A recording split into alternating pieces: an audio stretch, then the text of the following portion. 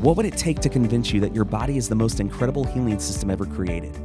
What would it take for you to put your faith in its design to heal itself instead of relying on drugs and other interventions? The model of healthcare we have, it's exactly what you just described. Our last 12 years of our life are not quality years of life. We're living on dope, pills, potions, lotions. Okay? Yeah, it's time to take our health back. If we're going to try to figure out and manipulate the body, it's a fool's game. I see, pharmacies that can call themselves wellness centers now. It's really become watered down. It's really become confusing. When we talk wellness, when we talk lifestyle, we're talking what is the environment you're putting your body in or inside of you it's gonna just affect you. Our way is simply not working.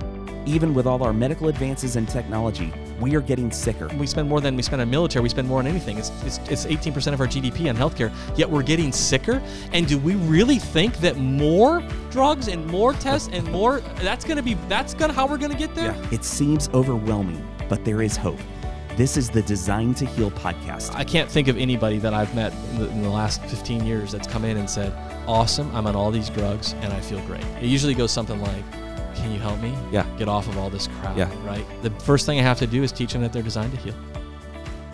I want to welcome everybody to another episode of Design to Heal. My name is Jeff McLaughlin, hosting as always. Here we are live in Orlando, Florida. I got my buddy Dr. Ben Rawl here with me. Ben, how's it going, man? Awesome. How are you? Cool. Doing well. Man, let's jump right into it. We got a guest today. We do have a guest. We have not just a guest. We have a guest expert, right? Awesome. And so Dr. Don is a chiropractor, and he's one of those guys that's got a chiropractic and then a bunch of other degrees too. He's been working on his PhD and other things. So Don's kind of like, I think about Don is when I'm trying to learn about issues and resources and health topics, and I want the best, latest, cutting edge, great questions, hot off the press stuff, and pushing the envelope. Don's the guy that I go seek out, but he also is a way of, I think, explaining things that just makes sense. And Don, he's worked with some of the largest companies that do like lifestyle, corporate wellness. So, you think about, diabetes and weight loss and, cardiovascular disease and things like that. So he worked for a large company, headed that up for them. And he really is an expert in helping marry that. And we talk about a lot on this show, but he's just going to do it in a way much better than I can. But he calls it Lifestyle 2.0. He's a virtual doctor now. He lives out in the West Coast, but he sees patients from literally all over the world. He has a rich history of his name is kind of legendary in alternative healthcare and chiropractic and stuff like that. So we're honored to have you. Thank you for being on the show with us, Dr. Don. Oh, thank you so much for having me. It's great to be here. Well, Dr. Don, we have an enthusiastic group of listeners and a growing population of listeners that are excited. They're learning about wellness. They're learning how to take care of their bodies. They're learning things that Ben's uncovering for them, and the guests that we have are uncovering for them as well. And so I know that this is going to be a treat to have you on today as we begin the conversation. And man, if you had to drop like the 3-minute super short TED Talk, I mean, we're gonna have a longer conversation than that. But if you could hit and wow an audience that I've just described in 3 minutes or less on the idea of wellness and health, what would you say? Could you do that right now if I just, not putting you on the spot, no pressure, right? No, exactly. You did put me on the spot. Lots of pressure. Well, 3 minutes. Have fun, man. You got this. Yeah, great. I don't know how much of a wow it is, but it's a big wow for me.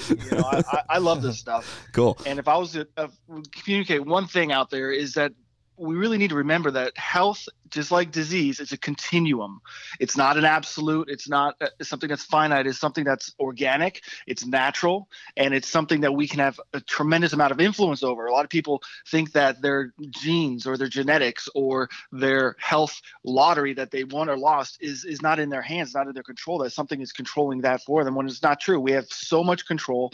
And you mentioned the Lifestyle 2.0. That's what we like to call it, because so much of our health, our quality of life, and our happiness for that matter, is directly influenced, if not dictated, by our lifestyle. What we do or don't do on a day in, day out basis contributes so much to that it's got to be the first line of defense, and your most constructive effort you can do for yourself is to be proactive with your health and to really keep focus on a lifestyle and know that how much of that is actually in your control.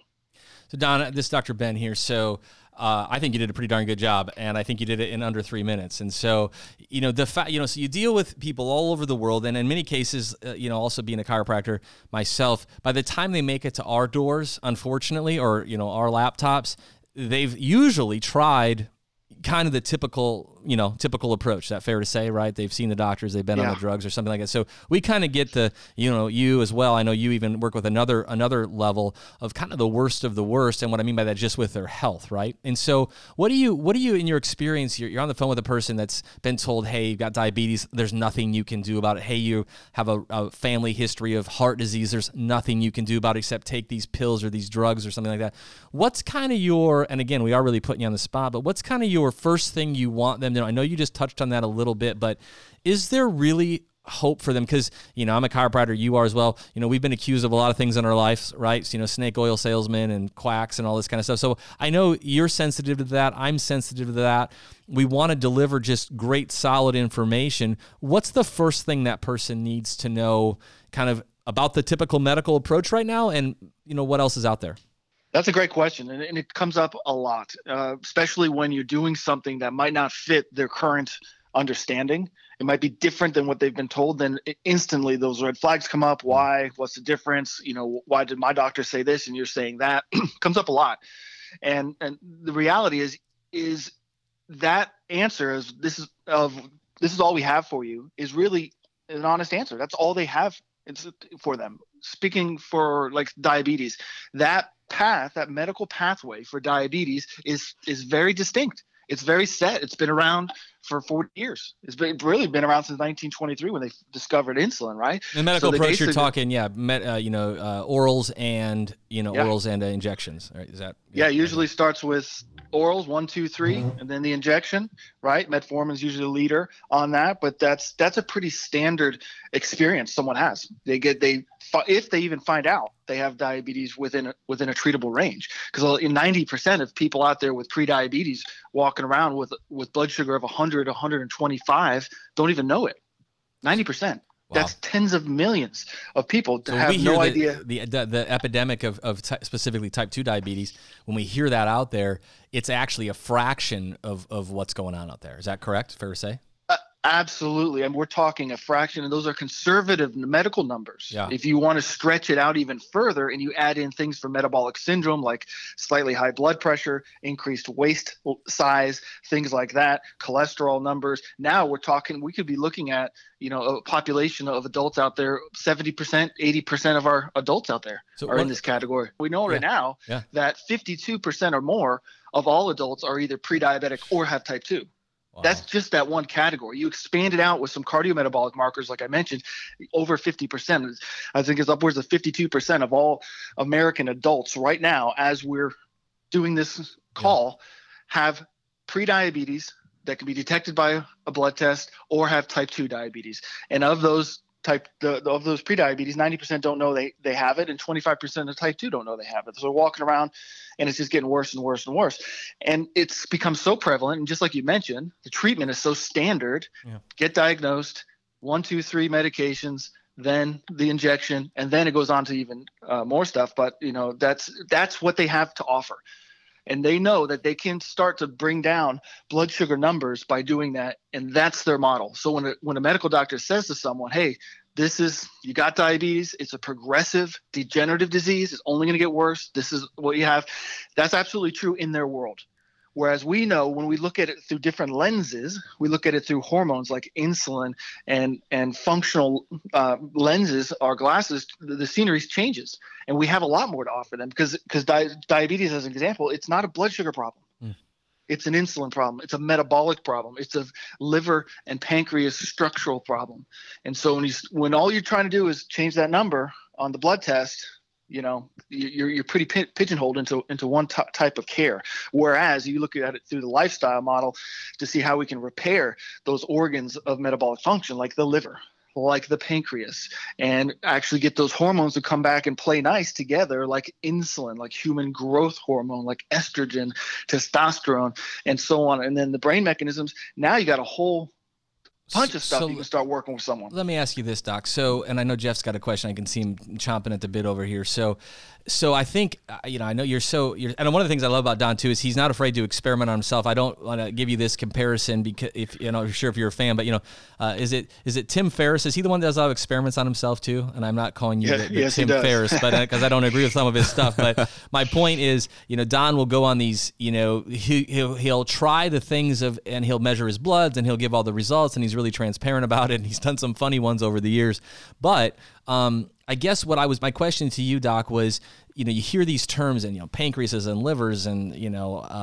metabolic diseases in the brain. And I think people go, okay, that's just too complicated and too hard. I guess what I would want you to speak to just for a little bit is you're actually not talking about like, $9 million in tests and 400 supplements and stuff like that. Not that there's not a time and a place, but just general lifestyle can begin, having a very significant effect. Is there kind of a couple things, and I'm not just going to lock you into those. I just want our listeners right now that just heard that, they could do these 3 things right away and start to realize an impact. What would those things be? Yeah, absolutely. So talking about metabolic organs or function, basically we're talking about how our body makes and uses energy. That's what we're talking about with metabolism, with metabolic function. And diseases that fall under that are diabetes, are heart disease, are Alzheimer's, type 3 diabetes, they're calling that now.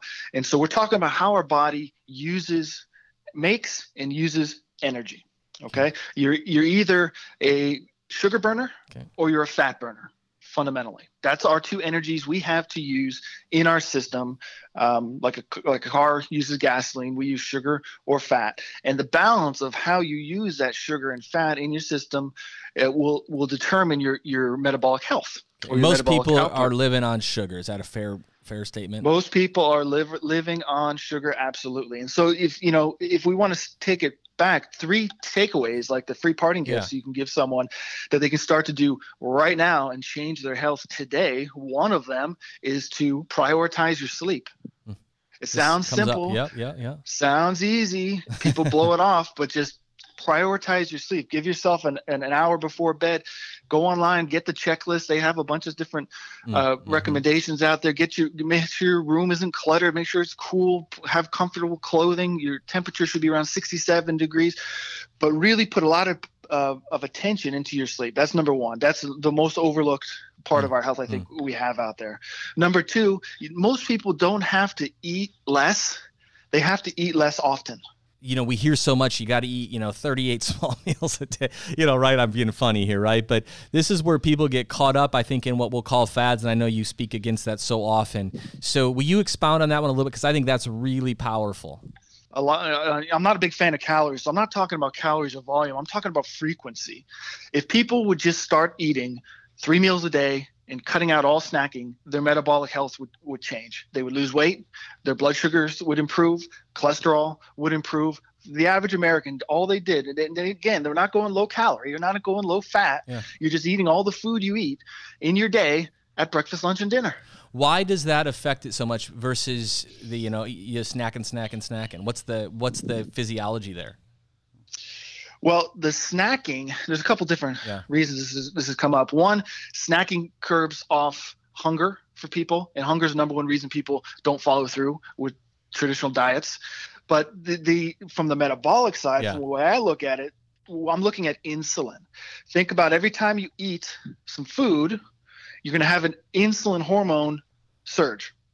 Now your blood sugar goes up too. So both of those go up. So say you had breakfast, you had typical breakfast cereal and milk, something like that. Big surge of insulin, big surge of blood sugar. Now a couple hours later, when you have that snack, mid-morning snack with donuts with the coworkers or whatever it is, blood sugar might be coming back down by now, but insulin hasn't come all the way down. It's still a little bit elevated. Now you just take that snack and you bump it back up. And that continued elevation of blood sugar and insulin levels, that continued elevation is where all these risks lie. Yes. Okay. It's not only it's the general overexposure of insulin over time that causes so much problems. Insulin is one of the few hormones that we can activate and we can stimulate at will by what we do, by what we don't do, every time we eat, when we think, when we get scared, you name it, you can cranky. You can't do that with testosterone. But you're just saying because that's going to lower my spiking or my, the elevated levels of insulin and blood sugars, I'm gonna be winning a little bit more. Now, if I even reduce the sugars in those 3 meals a day, on top of that, I'm even better off. Yeah, I had a client, we'll call her Mary, that was from a very humble town, small town, and when I was coaching with her through the Population Health Company, she said, Dr. Don, you don't worry about my breakfast. I have vegetables and juice every morning for breakfast. I got my breakfast is taken care of. I'm like, oh, great, Mary, that's fantastic. What are your vegetables and juice? Uh-huh. She goes, every day I get to work, I go to the vending machine, I buy a bag of Funyuns and a Mountain Dew. Hot dog. That's her. Okay. And she was dead serious. Yeah. She was dead serious. But even that kind of model, which is similar to the one you mentioned, if they just stop snacking throughout the day, and they can even continue to eat junk. In my programs where I work with people, I don't change what they eat first. I change when they eat first. So we're going to get better sleep. We're going to, go 3 meals a day. What's kind of a third one? I know there's a lot, but what if you were going to pick one? If I was going to pick one, I'd say make friends with fat again. A lot of people, we've gotten so fearful of fat. Fat is, we mentioned before, we're either burning sugar or fat. Fat is high octane jet fuel, wonderful fuel for our body. It's healing. Most of our organs are made of fat. Our brain is almost entirely fat. We need that fat. And we've been afraid of it and we've been hiding. Fat's not bad. Fat and insulin is bad. Okay. So you don't want to, have high fat and high sugar at the same time. Hey, Doc, that's a no-no. Can I ask real quick, like, you got your 3 favorite fats that you recommend? Yeah, well, I'm number one is coconut oil. I am a big fan. We buy it in our family goes through, it's like a 40-pound bucket we get directly. So we make toothpaste out of it. We put it on our skin. We do a lot of different things, and we cook with it and we eat with it. So number one would be coconut oil. Love that coconut oil. That's better than olive oil? Yes. Yeah, cool. Yeah, especially nowadays because of all the problems with sourcing of olive oil. There's a lot of olive oil out there that aren't well sourced or aren't actually mostly olive oil, but that's another discussion. That's a good word. No. A good olive oil would be number 2. Okay. And then I'm a fan of butter. I like ghee for myself, but butter, just good old fashioned grass-fed butter. This is why, and I'm figuring out why everybody likes you, Dr. Don. Here's what I like this guy. Just sleep more, eat some butter, and you can keep eating crap. Just eat it 3 times a day. I'm just kidding. So but I think it exposes something here, which is, and I don't want to put words in your mouth, Doc, but it kind of shows how far away from the natural design we've gotten, right? That even making some real simple changes like that can have a profound impact on our top killers, from Alzheimer's to cancers even, or diabetes, cardiovascular disease. When you look at this and you look at the way that we're kind of and Doc, you put something out a few years ago, or not even a few years ago, maybe a year ago, that I've saved on my desktop since I saw it, and it was I don't know if it was just one of those days where you were on a rant and you just had listed out kind of the state of healthcare in America. You remember that? And how much we spend and the amount of disease and one in blank of this and maternal, you know what I mean? Yep. And I know you never put something out there that you can't, back with science. And if you can't, you make sure and let everybody know that. So every one of those stats I know is backed up. For our listeners out there, I mean, they hear it from me. I know you grew up in this world with your family and in chiropractic, but the current state of healthcare, what would you say to that? Kind of where we're at with our current state of healthcare and the kind of the medical approach to that. Well, we're in trouble. Let's be straight away with that. We're in trouble. We live a very artificial lifestyle. I lived for 8 years in Costa Rica, a couple of years in Spain, and in a few different states. We've raised our kids and traveled around, and you get to see different approaches to lifestyle. Everything from stress to physical activity to the more social side. And when we came back to the States, that's when I got smacked in the face with the differences, right? I came back and I saw all these overweight kids at my kids' school, and I was going, whoa. And I went to a PTA meeting, and guess what? All these overweight parents, they have all those allergic stations for lunch. They have a peanut table, they have this table, they have that table. They had all these different things. It was really quite shocking for me to see the difference coming back. And then I was coaching my kids' baseball team, and I'd watch the boys go down try to field a ground ball, and they couldn't get down in that 3-point stance to get a ground ball because the body mechanics are off. Wow. Just there's a whole lot, and it all comes from our seated posture, our chronic seated posture. Sitting down at the table, eating breakfast, getting in the car, going to school, sitting at a desk all day, coming home, watching TV or playing a video game. And these kids are chronically in this forward-leaning, seated and you posture. weren't in a third world nation. I mean, Spain and Costa Rica. I mean, it's not like you were. I mean, that's these are people that are doing life and have jobs, right? But Yep. and eating food, and I've traveled a bit myself, and I always enjoy seeing those other cultures, and it does give you that stark contrast. And this is why I think, you talk about lifestyle 2.0. If we could just value, because I think sometimes guys like yourself or me can just be kind of discounted or sloughed off, like, oh, you're just health nuts or whatever that is, right? That type, and it discounts the power of lifestyle. But yet when you see an entire culture that's doing it different, my goodness, it breaks my heart as a dad. I've got 2 kids myself that they can't, kiddos aren't even able to bend down, or everybody's got an asthma inhaler laying on the sidelines. Like, that's just not, you're not that old. I'm not that old. We didn't grow. That wasn't our reality growing up. How has that happened in one generation or generation and a half? It is a reality. And if you look at the statistics, it's a harsh reality. 1 in 2 adults right now have prediabetes or type 2. Who's it going to be? Me or my wife? Let's make this real. And 1 in 3 kids born after the year 2000 expected to develop type 2 diabetes. I have 3 kids born after 2000. Which one's it going to be? That's as real as it gets in my mind. And we're not immune to it.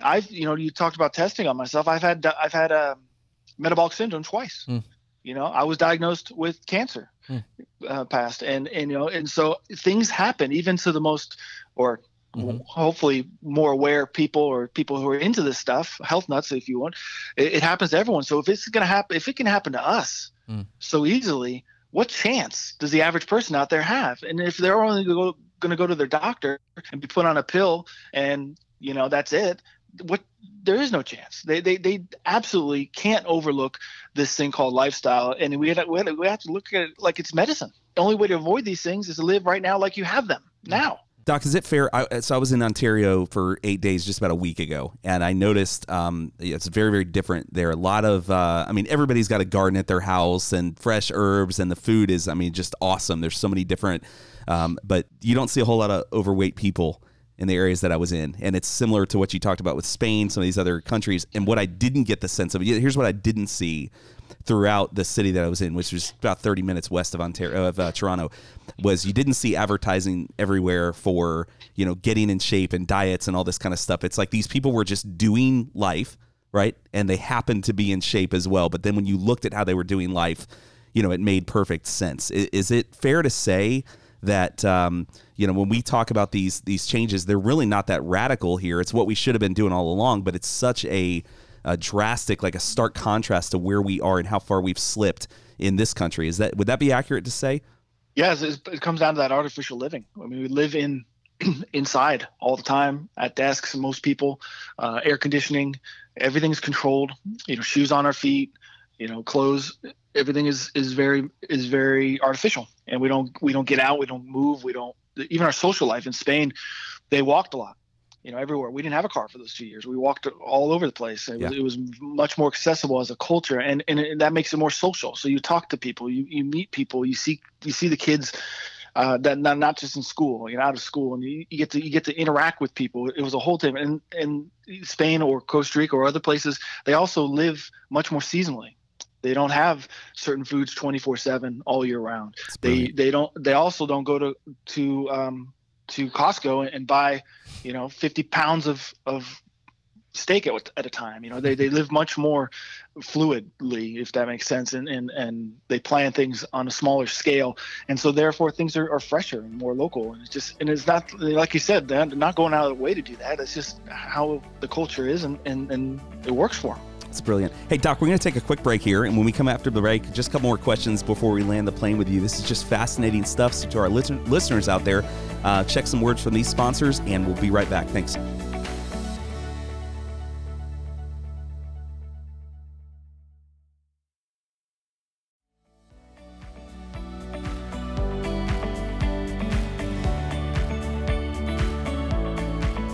All right, here we are back with just hanging out, having a great conversation, as usual, about wellness, about lifestyle changes and everything. Doc, you're just hitting it out of the park right now, rocking our world for sure. As we take maybe sort of 10 minutes to kind of close out this episode, just anything else, if we go further, you talked about some of your favorite fats, talked about, what would you say to the average family that's living in this country who's going, okay, we can do this fats thing, we can make some of these changes, we can do the sleep thing. What's sort of like, as we kind of tiptoe into the 2.0, what would that look like?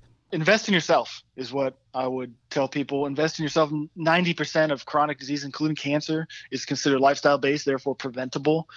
So it's definitely worth the effort. And,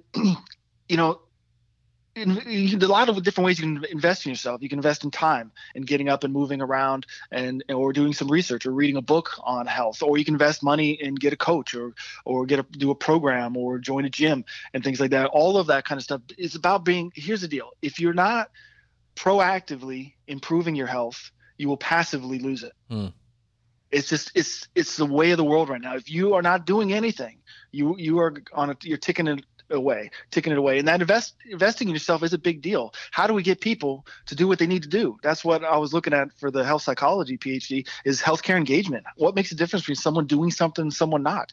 People in the population health world, they would come onto my programs. Their employer paid for their program, so they didn't have much invested, and so the dropout rate was higher. Whereas when I work with someone one-on-one and they pay cash up front, guess what? They show up to those calls.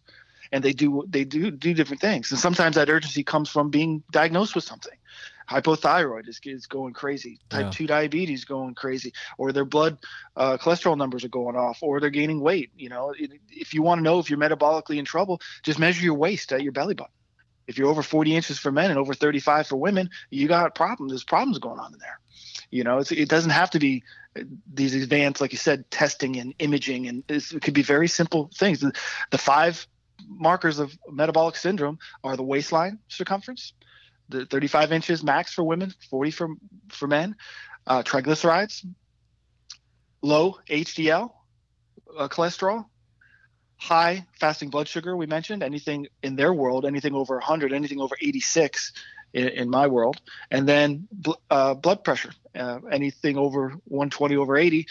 With any 3 of those 5 different markers, and you technically have metabolic syndrome. You don't have to go anywhere to really get those numbers. Doc, when you talk, because again, we see the worst of the worst, and I don't know, in my world, I feel like I spend a lot of my time having to, and I don't know if this is the right way of saying it, but convincing a person that they can get better, right? So you're on, they got people listening to this that will never meet you, and I likely will never meet.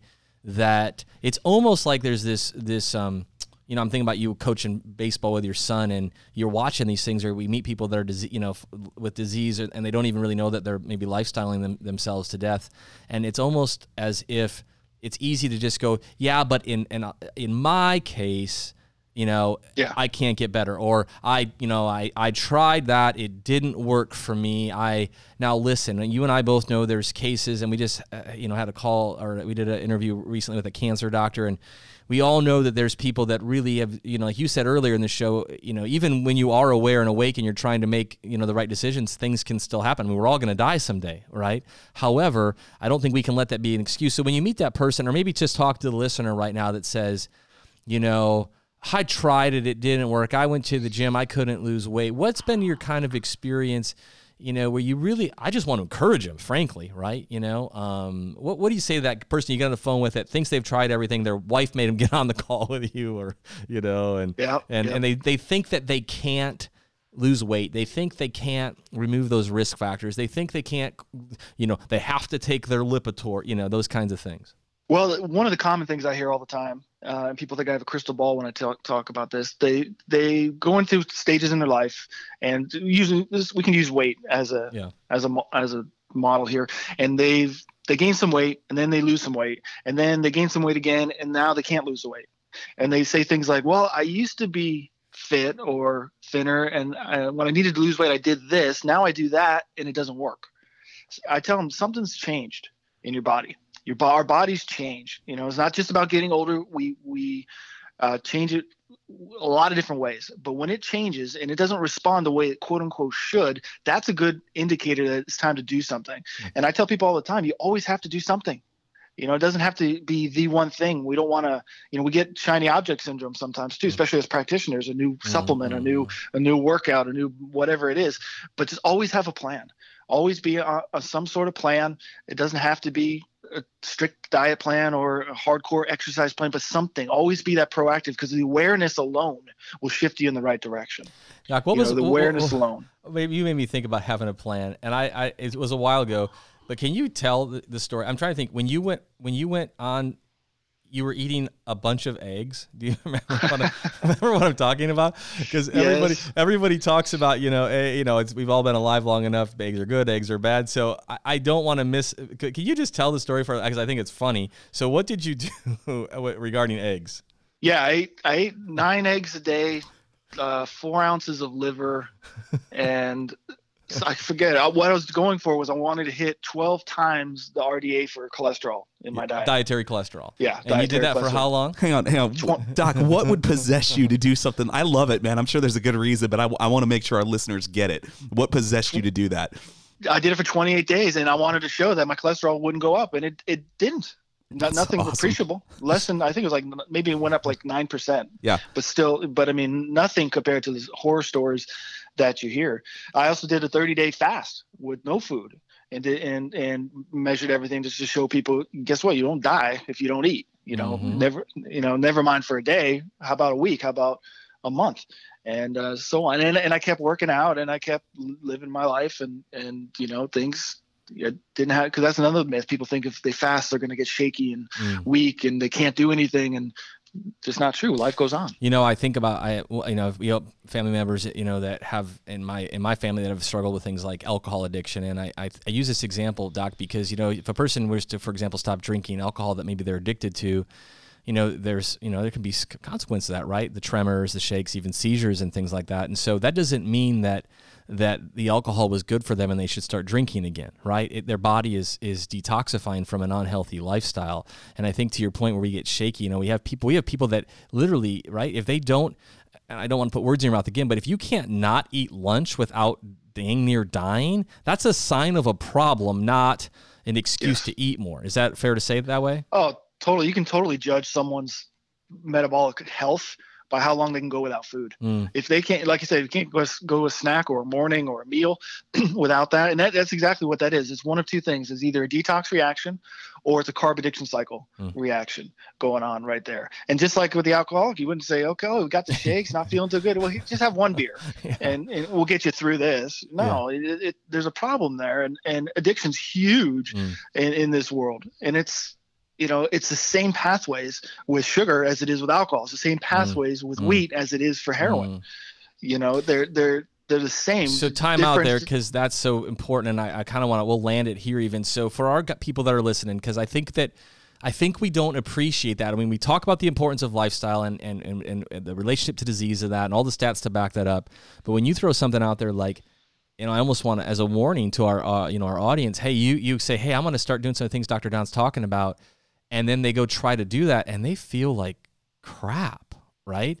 And they go, and then they say, they stop. And you're literally saying, hey, just so you guys know, that can be as difficult as, I don't want to say getting off heroin, but lack of a better way of saying that, encouraging them that it is going to be a journey. I loved how you opened up the show, Doc, talking about this continuum, right?